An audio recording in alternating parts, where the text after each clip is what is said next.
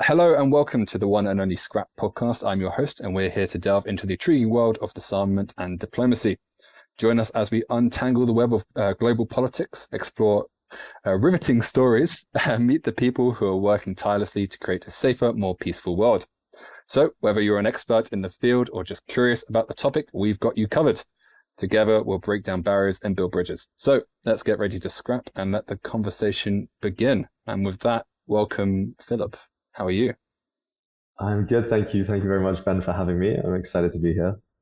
Of course, yeah, no, it's fantastic. We attempted to do this some time ago, and this is Right. our second attempt, so it should be a good little conversation that we have. Um, Yeah. Before we get going, though, would you be able to introduce yourself? So yeah, my name's Philip. I was a research assistant at Scrap. Oh well, still am really. But I'm no longer based in London, Brussels, working at a think tank on Europe-Asia relations. But in my capacity as a Scrap research assistant, I've worked on projects specifically looking at OSINT, so open source intelligence, and the role that can play in, for example, the establishment of a verification system and compliance system as part of a disarmament treaty. And I learned a lot from some really interesting experts. And more recently now, I've been involved with Scraps in conversation with the arms industry uh, series, which will be kicking off next week, actually. Yeah, so it's really great to be able to contribute in the podcast. No, yeah, fantastic. It sounds like you really are actually spread out across quite a few different things. It's actually really, really impressive. I'd like to dial it back a little bit to talk about the open source intelligence, Okay. and what exactly that is and what you're doing for that, because it does sound like a really important and crucial area, especially when, like you said, we're talking about variation and compliance. So tell us a little bit about open source intelligence. Yeah, so first of all, I definitely recommend anyone listening to this to check out the recent publication by Henrietta Wilson and other members of the team at Scrap on the research they compiled from speaking with open source intelligence practitioners. And this was a process that I was part of. Essentially, at Scrap, we organized a series of webinars where open source intelligence practitioners, so essentially people that would use open access, open source platforms like Google Earth, for example, public databases, whether that's for looking at you know data in transactions that have occurred between, within trade, for example, port databases where you can track the coming ins and goings of shipments, for example, use of, social media as well to look at, photographic evidences, things like this. So use researchers that use this information to then put it in a context where they can analyze perhaps the truthfulness behind certain statements, can find the source of activities, and can generally use it to ensure a level of verification, compliance, and accountability. Mm. So that was really interesting to have those discussions. We had a series of um, virtual coffee meetings where we had youth from Scrap, including myself, talking with experts, and then even talking with the weapons inspectors who went to um, Iraq during the first, or just before the first war there, and who had, well, in many ways, been verifying the physical locations where weapons or chemical weapons were said to be based. And so it was really exciting bringing everyone together with that. And yeah, a lot of our content is on the Scrap website. So definitely check that out if you're very interested in really how accountability can be ensured Mm. in any kind of arms control treaty in this modern generation that we live in, where, as well as our director Dan Flesh likes to say, you can't really hide anymore. There's no secrets in many ways. So much information, so much data is accessible to so many different people, including members of the public like us. It actually raises a lot of questions, though, because it's interesting, because you said behind a treaty. And Right, my concern would be with that when we're going to talk about this later in terms of the Asian Pacific theater, but with China and North Korea, but primarily focusing on right, China, how can we really feel like that information that we're getting is truly reliable when right, these nations have, I would assume, so many protections in place to try and prevent people from being able to see that kind of right, information and that trade that's going on in those countries.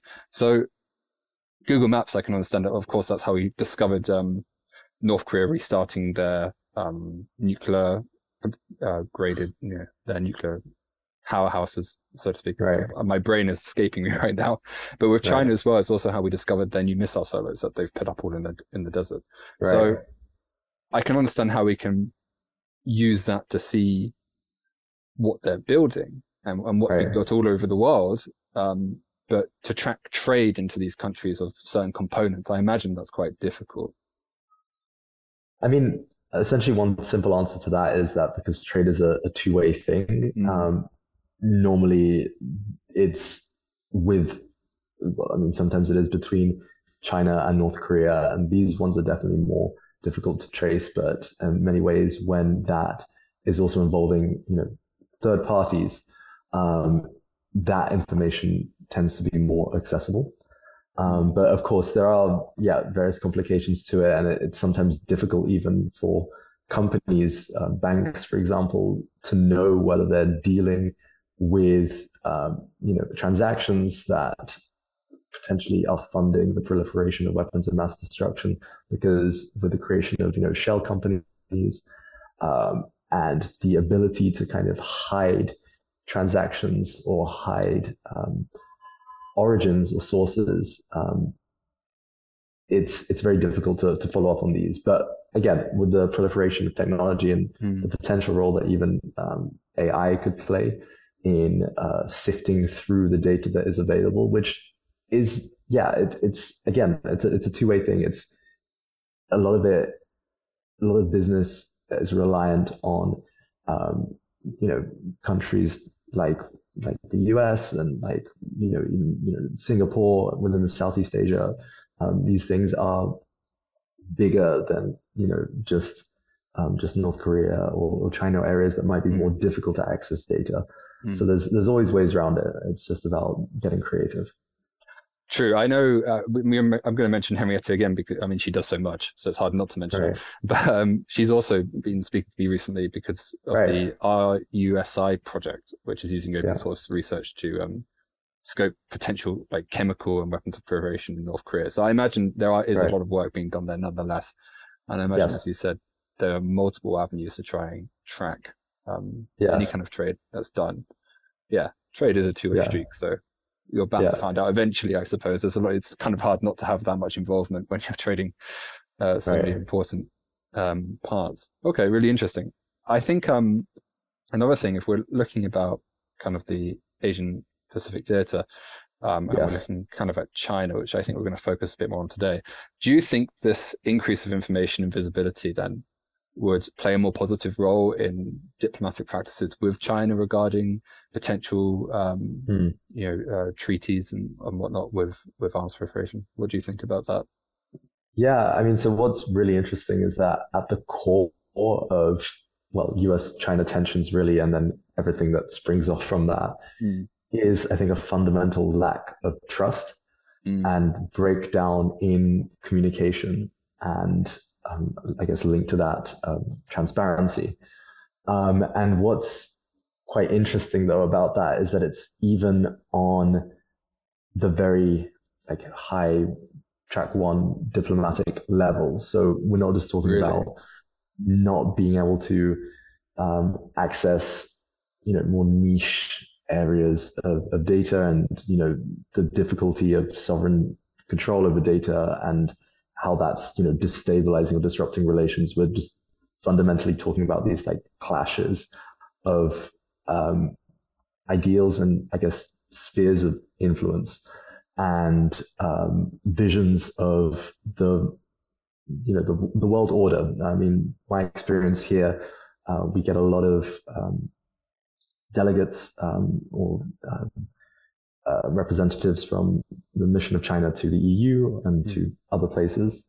And one of the key messages that comes up again and again is the idea of the US hegemony and its role in international relations, and the effects that this has. So there's this clear idea still there that there is um, um, there is a fundamental structural issue within the international relations, um, day-to-day running of the system, that is creating an impasse. And that's scary because if you're dealing with perceptions one side has of the other, then the dialogue becomes very difficult unless gestures, acts of goodwill, steps in the direction of building trust are taken. Otherwise, it just is a downward spiral. So I mean, really, this accessing the open source data is kind of like it would be, in this kind of context, like a treaty that uses, even if it uses this very uh, reliable. Well, to even get to that stage where you're creating a disarmament treaty, to be honest, you really need to deal with it at the more structural level. No, absolutely, absolutely. But it is because this distrust that we're talking about, it's present everywhere. In the United Nations, it's deep seated, and I think one of the reasons there's a lot of issues between these powerhouse nations. Let's look at the veto, for example. I mean, how the veto is abused and how people can just bypass certain rulings and pushings that they don't want to have. And I think it's almost like, pocket veto is a term we hear often, where there is a definite divide where we have China. If we look at the veto members, where we have China and Russia on one side, the United States, France and England on the other side, and using the veto to block things, block information, block certain things is almost abused to an extent. So with something that's so deep seated, and this unwillingness to communicate, and we often hear, hostile diplomacy as a phrase used when dealing with America and China and North Korea and America and so on. Do you believe that there is an actual avenue forward? Do you think it comes with time? How can you see this kind of happening? Yeah, I mean, well, so really, when you're dealing with international relations, you've got options, and two big ones are the kind of unilateral moves, but also the multilateral moves as well. And then on the unilateral side, there's a host of steps that states can take to build or repair certain relationships, but equally to kind of exacerbate tensions. But then, you've got opportunities by creating spaces where at least conversations can start to happen, difficult conversations can start to happen. You have an opportunity to repair damages, or at least find windows to see where you can get those win-win solutions, get that same pageness. And one thing that Scrap will be, really pushing next year, over the coming, until it really happens. But one thing which is gaining momentum now at Scrap is calling for a special session on disarmament, a fourth special session on disarmament, to be held at the UN. And I mean, special sessions are quite rare. There's only been a handful, I think maybe 25 maximum. I can't remember exactly, but there have been 3 which are focused on disarmament. But I believe the last one was in the late 80s, mid to late 80s. Right. And what's happened is that those kinds of spaces for talking about disarmament have become rather, polarized. At this point, the Conference of Disarmament, the NPT Review Conference, they have become quite dependent in some ways on the politics of the day, and that has you touched upon earlier, the role of the veto, that becomes complicated then, yes, when the politics of the day includes members of the Security Council.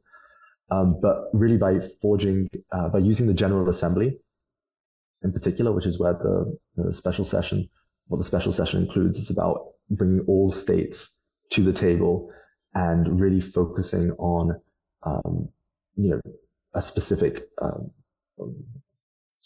topic or a specific part of disarmament, um, can create like almost a separate space that's able to, kind of refresh discussions and really look at everyone's core interests, bringing it away from perhaps a few stakeholders to global set of stakeholders. So these kinds of spaces, creating them, ensuring their existence, can be very fruitful for those conversations, and for that trust to be rebuilt. So yeah, that's one way. Well, I think, yeah, well, no, I'd agree with you. It's almost necessary to have those conversations because Yeah. at the moment, if you look at the general news cycle, which doesn't really go into the nitty gritty of why things are happening, but if you do peer into the general news cycle, it's just escalation almost. I mean, we look at countless even over the last month. There's been countless times where there's been clashes in the Taiwanese Strait or in Japan, where there's been Right. warnings of potential tests going on nearby. Right. We always see on all sides, America not willing to sit down, China not willing to sit down. And, there's the standard idea that, which is certainly true, the more communication and the more conversation you can have between different parties often leads to better outcomes and better results. As long as the people who are at those conversations are reasonable people, and I think I mentioned reasonable people. What would reasonability look like to you? That's a good question. Well, I mean, I can point to Dan as an example of a reasonable person you want sitting down at that table, and other people who are in that space. I think ultimately, Right.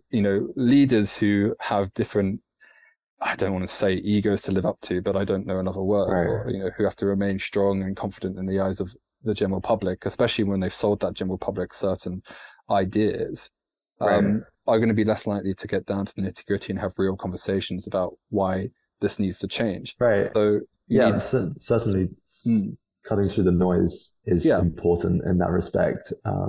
Developing awareness and um, learning more about certain realities that do exist, and not just like having perceptions um, leading policy, and speculations and kind of an agenda as leading policy, but rather basing it off the realities that exist on the ground. And that's why research, and I suppose, there's open source intelligence and setting up a series where people can learn about this, but also encouraging researchers to delve into this and making that a possibility and having the funding for that is so important because ultimately, as with all things, when we're looking at science, engineering, or anything, the people who really know the stuff are the people who need to have influence and sway over those kind of discussions and Right. decisions. Right. But how realistic is that we can expect something like that in diplomacy and politics is another question. Right. And I think Scrap is stepping in, well, they are stepping in the right direction. Every year we do hold a session of our own, where increasingly so we've had ambassadors come over and speak and people from different organizations come over and speak. And there's certainly traction growing. So going for another big push next year, yeah, we can certainly hope that more and more attention will continue to be attracted to this, to activate a special session and to get that conversation going.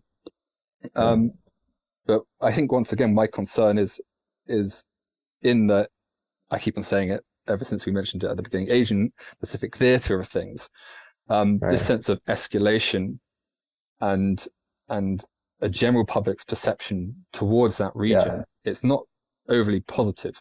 But how realistic is that? Is that the full truth? How? Well, yeah, I don't know if you did it on purpose or not, but a fantastic lead up to another project that I know some of my colleagues at Scrap are working on, which is looking at the military balance Mm. And now the military balance is something that's talked about a lot in policy making circles, really, and it's also sometimes then used to, uh, in some ways, affect public opinion, because once you start talking about the weapons numbers, people do get worried. Mm. But the sometimes what is missed are the ratios, or what is it what does it really mean? Like what's actually happening behind those ideas of, let's say, China's building Mm. more weapons, and increasing its arsenal, um, which is, yes, it's not a good thing, but Right. it does miss perhaps a bigger picture where overall the ratio between the Chinese and US arsenal, and at least the capabilities and the distance missiles can travel, Mm. um, is not looked at so much. Like, that part is missed. And so the military balance project we got going on now, highlights highlights, well, quite visually sometimes, looking at the range of missiles, and it really paints a picture where you see that, there is this lopsided relationship. We know about it at Scrap. We talk a lot about it in terms of spending, in terms of the amount of arms spending that countries like the US Right. put towards weapons. But the lopsided ratio between some states and others, and for example, the US and China in those weapons, and how then that kind of makes you think that there is a lot, like the US, for example, is in a position of a phenomenal strength, um, from which this fear, or this kind of public anxiety that we have, or we experience, um, does not need to be there, and it's a position of strength which can allow for negotiations to happen. In many ways, it's not. It's yeah, it's negotiating from a position of strength, which um, sorry, I was listening to some No, noise don't in the worry at background. all. But that's Um, but it brings up a point, that isn't that fundamentally the reason why nations do develop weapons programs. Because if we look at, right, I mean, because I'm deep into North Korea. If I look at North Korea from a standpoint, you can right, argue that one of the reasons, there are a few reasons, but one of the reasons they developed and expedited their nuclear weapons program is so that they can have a seat at the negotiation table with the right, United States and other allied parties as well. So that mentality works right. both ways. It encourages development of weapons as well. So it's becomes more tricky. I don't know. Yeah. No, I mean, absolutely. So I guess in that sense, you like your point is that, when it comes to uh, the kind of the fear that people have towards the Asia Pacific Mm. theater and the ideas we have about it, um, I mean, yeah, in many ways, an argument perhaps can be made that that plays into kind of North Korea's favor, you know, maintaining the sense that they are a big threat, and they definitely are a threat. But in many ways, that then can neglect the role that the surrounding states also have Mm. in allowing that threat to proliferate. And at the end of the day, no solution, or no good solution, is going to come from retaliatory action Right. to North Korea's threat. That just results in proliferation or more uncertainty. If you're, for example, talking about first strike capacities, or counter-strike capacities, or redeploying nuclear weapons to the Korean Peninsula, what all of this really is doing is um, increasing the insecurity that North Korea feels, Mm. and then increasing the proliferatory actions they take in response to that. And again, that is in many ways the South Korean government and the surrounding Mm, states, in the interest of their own survival and their people's population safety, have a right to respond to that. But what it takes us further and further away from is um, discussions or creating breakthroughs where we can then reduce the risks that this is really creating, which are immense, and then the risks here and the impacts of you know even small scale uses of these weapons, weapons of mass destruction, and then even just the hotspots of conflict, like creating a new conflict in the region, as we've seen, will have a global impact and a very like harmful global impact, mm, which is not in anyone's interest and which will be like ultimately very like cost like have a significant cost. And so absolutely. we need to turn away from this essentially the building up too much fear and I guess using this as a reasoning to then bring more like weapons into the game, strengthen the security capacity. Instead, it's important to look at those more creative solutions and different paths. No, I certainly agree. Absolutely. Absolutely. We want the end result to ultimately be some form of peaceful negotiation or agreement without being sucked into the general discourse that's going on surrounding Right, it. So, right. uh, Phil, give me 1 second. Someone is at my door. I'm just going to quickly go grab Yeah, that yeah, and no I'll pick up problem. in a second. So, Yeah, sorry, no sorry. problem. Sorry about that. I am expecting someone, but I think it was the kids. I live on a very family street, so Okay. I think they may be doing. Oh, that's fun. Yeah. Well, outside the front of my house is covered in chalk. They draw all over the pavement, so but it's quite cute. So anyway, Well, back on track. yeah.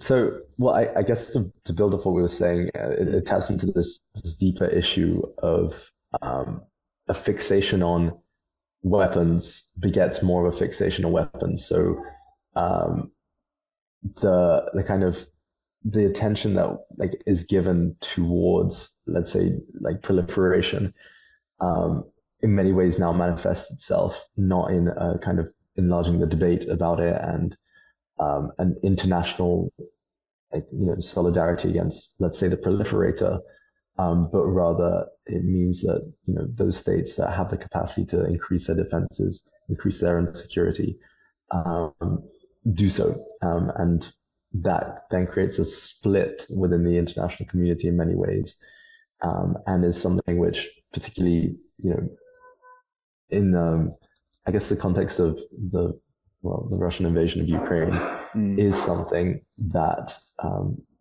like states and the European Union, for example, and I guess to an extent the global North needs to be aware of, mm, mm, that at the end of the day, this kind of way of approaching threats using even just strong, like harder power, or just really bolstering the current um, security measures that are already in place, will only alienate them further. mm. When they don't need to as well. Again, we're talking about this position of negotiating from power. There's so much capacity already there already, that is sometimes glanced over. And one thing you find in diplomacy is that there are always ways to achieve a mutual. Well, I guess again, it depends whether you're from the realist school of thought, perhaps or not. But Right. there are ways to achieve an outcome, and in fact, the only way to achieve an outcome which will be lasting, and successful, is for both sides to be um, supporting of it, for it to be their win, and Right. this is an approach that should be taken when it comes to arms control and disarmament. and it's something that can be taken. Right. Hmm. And you'd hope that cooler heads would prevail in that matter. But then it brings up another question, and I know that you Right. mentioned that you're going to be starting a series next week in conversation with arms dealers or in Yes. Industry. arms industry. And of course, situations that we're in now, and we're looking at Russia Right. and Ukraine, and we're looking at this heightened sense of urgency that's portrayed in the media, is incredibly beneficial to them, Right. because that's how they make their money. And Yeah. whilst they may kind of almost as a moneymaker relish in this current circumstances, Yeah. it's not it's obviously not ideal, and that shouldn't be the case. So, do you believe that? And our government's kind of Right. allowed that to happen. So, I guess the question I'm trying to pose is: do you Okay. believe that coming to this understanding between nations is a possibility in our current time, whilst these companies exist and whilst the certain people in power exist in different UN member states, and we're looking at America, France, England, Australia, for example, Japan and Korea all have deals with the United States in terms of arms trading. Um, do you feel that come to this resolution is possible relatively soon? And when I say relatively soon, I mean the next 10 years. Do you think people will come to the table and be able to talk about it? Or do you think it almost requires a changing of the guard in a sense? A big question, I I know. mean, Massive question. when you say out of interest, when you say changing of the guard, are you talking about a revolution in Not necessarily a power revolution. structures? I mean that's one way of viewing it, but I'm thinking almost like a new youth coming up and filling these Okay. positions. When we look at Okay. people at SOAS, for example, a lot of people on our master's course, Yeah. they are ultimately going down that path of working in these areas. And the people who are involved in scrap are Yeah. also looking at working potential policy areas as well. And Yeah. when I'm saying changing the guard, I'm talking Yeah. about these people who are kind of coming up. A really interesting point and something which I personally would like to and hope to develop more in my own professional life and my workings with scrap is the role that careers play in creating change and how I mean at the moment there are some very big arms producing companies that exist in the world. Of course, bloodlines because a lot of them also produce aerospace or naval products which are not for conflict purposes, but rather civilian as well. Mm-hmm. So that's difficult. But these companies have a lot of attraction because of things like salaries and opportunities for young people. And so really the question to be asking is how can we create those opportunities um, in in disarmament and either in the sense of technology. So again, what we'll be looking at in our second webinar in conversation with the arms industry is the role that technology can play in disarming, particularly demining. But then also encouraging young people to consider in their careers the impacts the companies that they're working for, will be working for, have on the world. And in many ways, with climate, you see that really is starting to happen. And whilst I personally think it's yet to be manifested more strongly, a lot of surveys that, well, at least I've been seeing, show that a lot of people are aware of these issues, whether or not the company is changing tact yet, or like aware of this. Companies are aware of this, and so developing internal policies or changing strategies depending on employees' preferences. A lot of people are looking to create positive impacts in their work. Um, and so really here there is that opportunity for creating that change of what we take for granted as being the normal. Ultimately, it's very difficult because the world that we live in and some of the um, trade relations and economic relations, business relations that exist are very integrated and ingrained in the everyday workings of, of the power, I guess.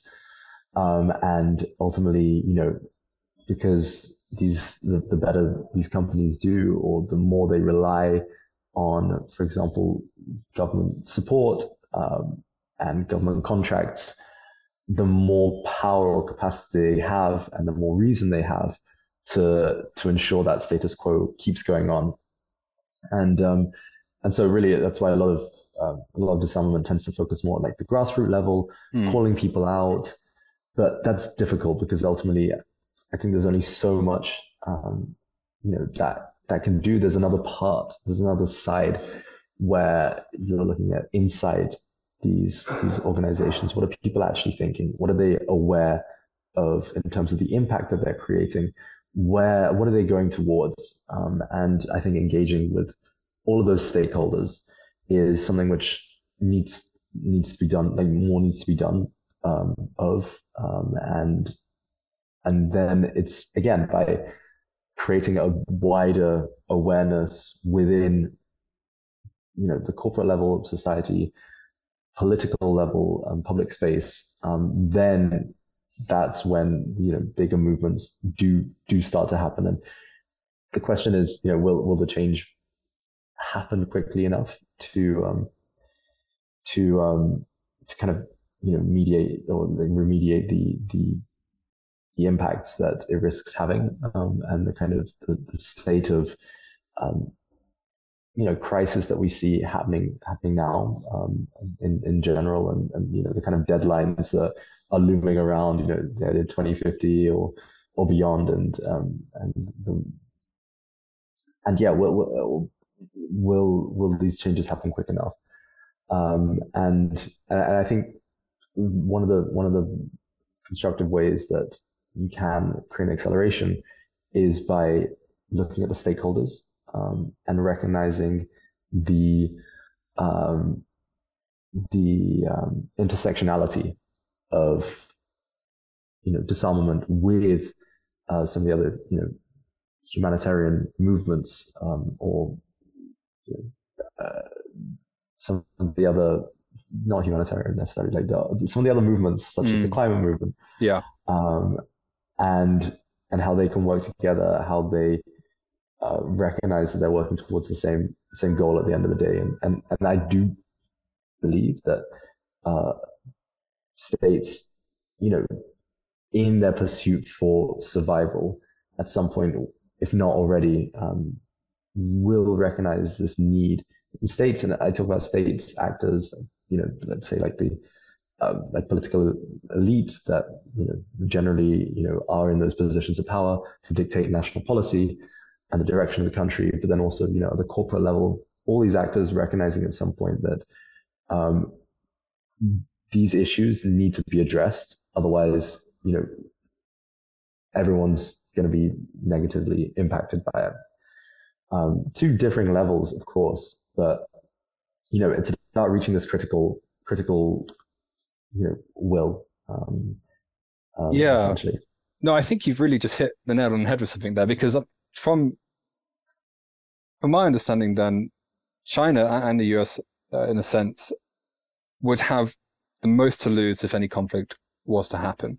Because they're specifically, let's focus on China for a second. Because if we look at China and its blow up over the last couple of decades and how they've so rapidly developed as a country, hands down, a lot of that is due to their established trade networks and the businesses that operate inside them internationally as well, and the hardship they've gone through and the rapid progression they've had to go through to establish themselves as who they are now.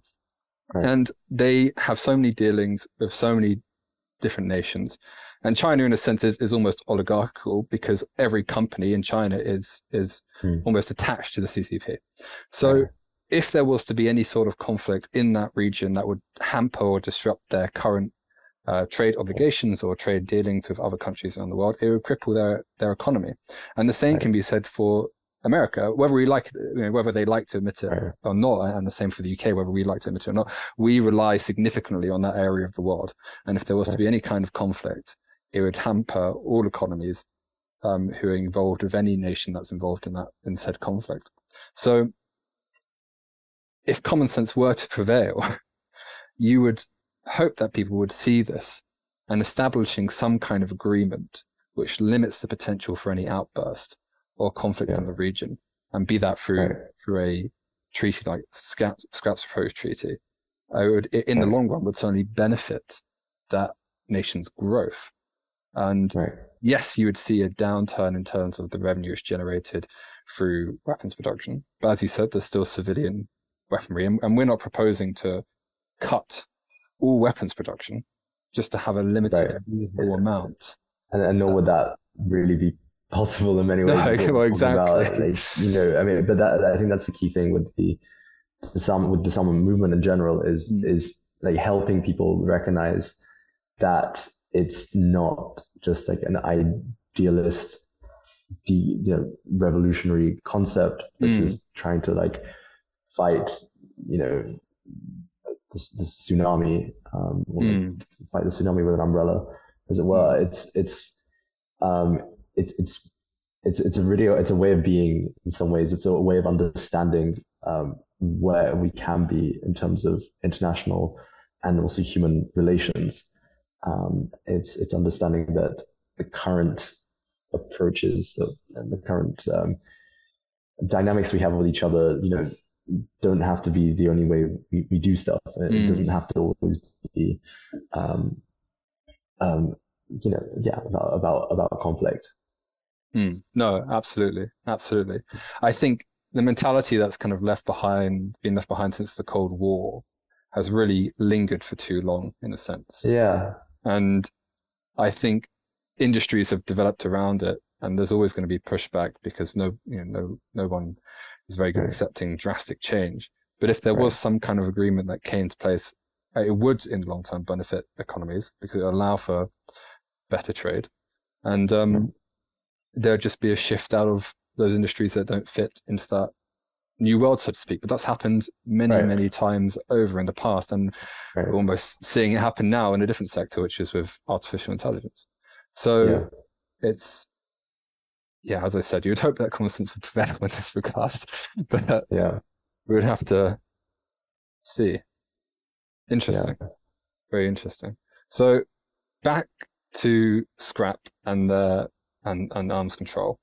yeah. I know we said we'd talk about this recently. Dan's uh, recently published paper on Right, based on the back of ideas that help Ukraine today and the limitations set for missiles and their distance that they can travel. right. Um, quite not necessarily a new idea, but something that I don't think a lot of people think about. Um, if there were limitations, because it coincides with the whole idea of disarmament, which isn't complete disarmament, it's just a limitation on weapons and weapon capabilities to minimize risk. How would you see how could you see this being potentially adopted, or how could you see it help in the grand scheme of things, a reduction in ranges of arms and whatnot?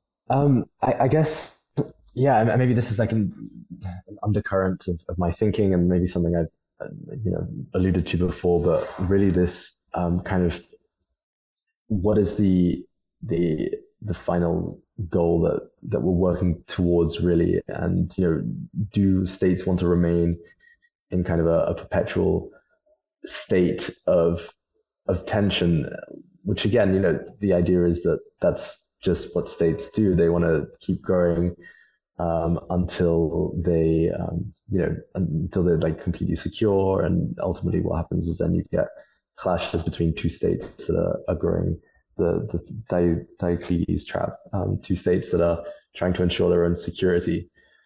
Um, but it really it really doesn't have to be like that. Mm, And in many ways, that is something that can be created and controlled. That kind of narrative is something that is human made. But essentially, to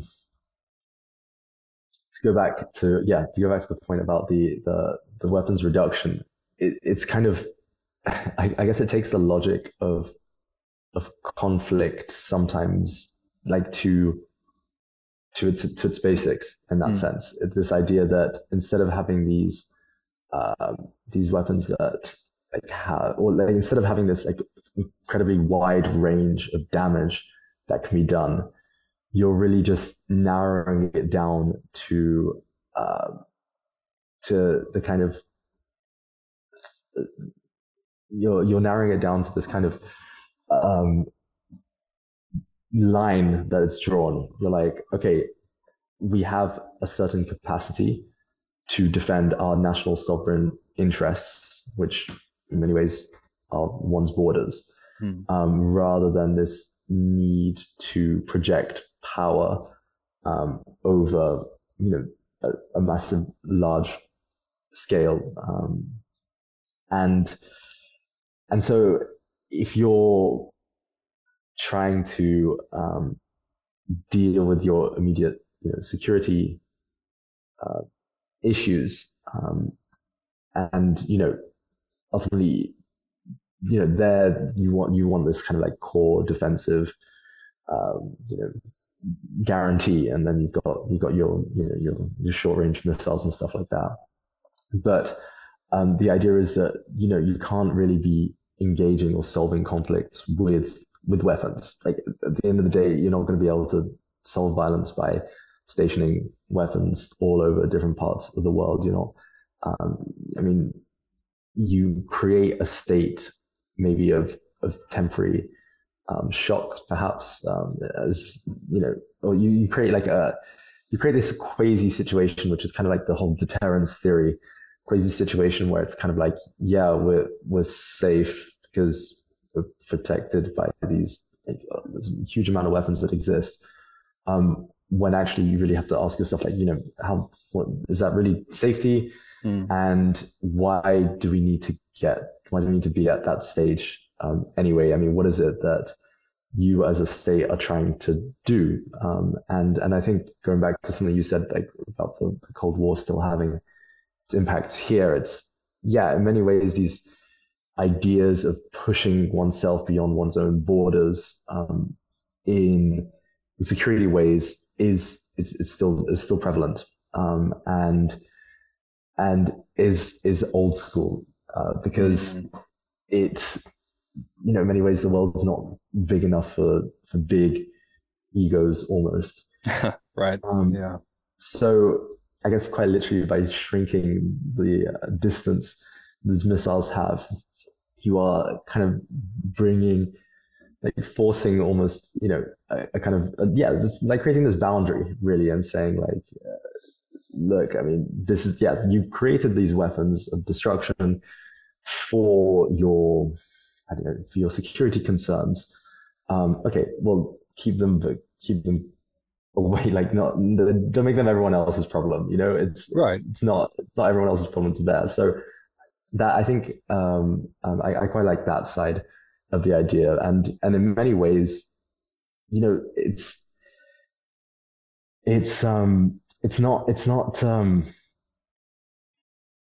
easy bargaining tool. There's so many weapons out there, and like many like nuclear weapons especially. I guess when I say weapons, I'm talking a lot about nuclear weapons here, and their capacity to destroy the world is many thousands of times. There's so many weapons out there already. Getting rid of these is like an easy bargaining tool here, which in many ways does a lot of good, or can do a lot of good, and it's just about starting to put those lines out there and saying, hey, look, like, so this 100 kilometers thing, or 150 kilometers, is kind of just bringing things back to their logical conclusions. But, generally reductions are these conversations, I'm almost surprised sometimes that they're not happening more often, because it's almost as if the ego of just the numbers is getting in the way of their kind of the practical needs of security of that state. No, And absolutely. yeah, so I mean, I guess I'd recommend to listeners to actually, check out more Scrap's website and some of the statistics that we have on access there, and more in general, definitely always remain curious about, like how many weapons there really are out there now, and you'll always be surprised. The number just seems bafflingly detached from the security needs of countries.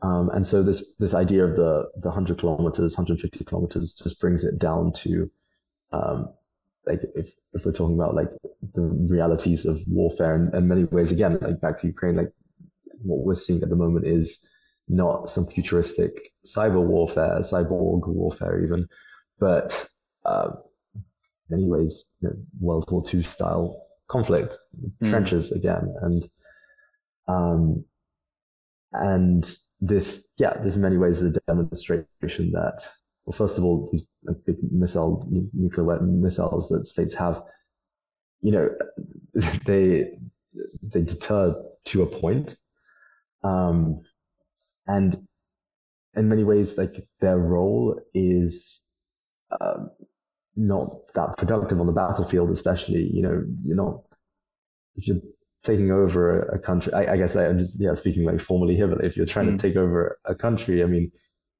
yeah, sure, or at least parts of it, like, yeah, you don't want to start deploying nuclear weapons there because ultimately it becomes an inhabitable wasteland, and you kind of realize the futility of the sheer amounts of these weapons, let alone their own role.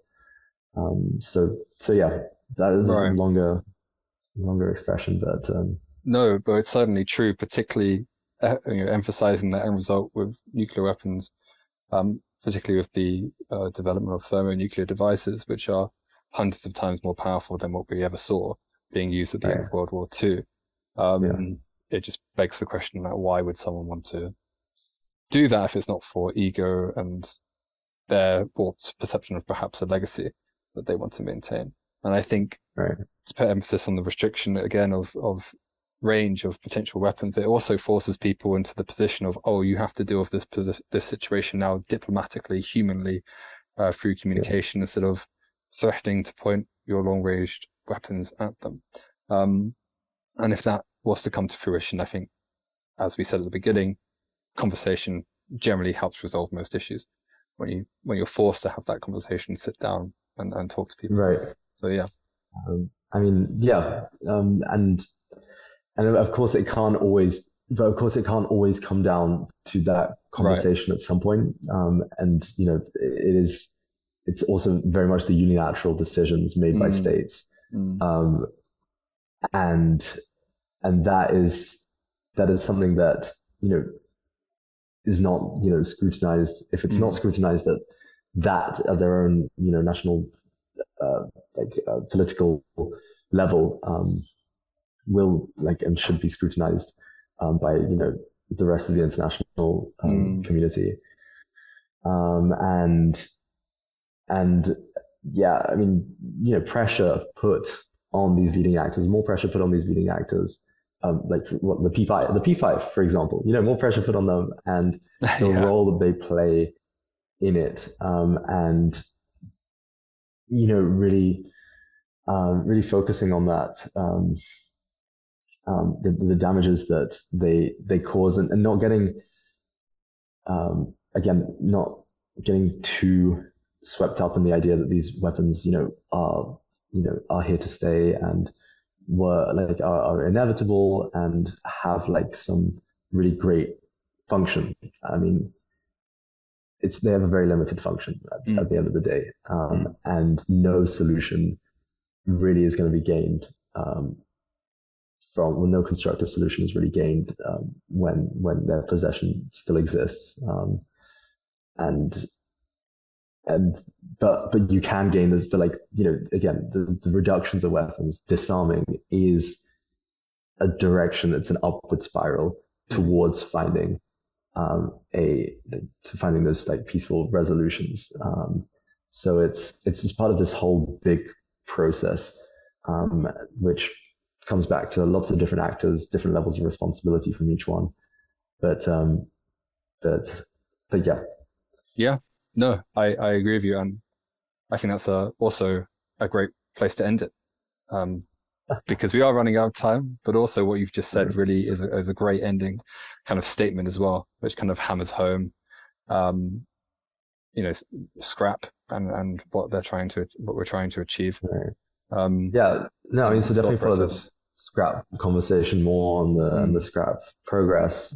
I definitely recommend people to, as I mentioned many times before, check out the website. absolutely. Um, scrapweapons.com. You can find the articles that we Yeah. discussed today and several opinion pieces and other papers done by researchers in the space and volunteers and students who are doing their postgraduate studies as well. Yeah, fantastic. Right. Thank you very much, Phil. Great conversation. Answered a lot of my questions, particularly at the beginning. I had a lot of questions. And at the end, we got into a really good kind of conversation and I could really listen and understand what you were saying, which was fantastic. So thank you very much for coming.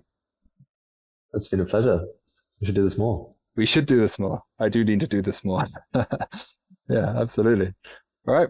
Thank you very much, everyone, and goodbye.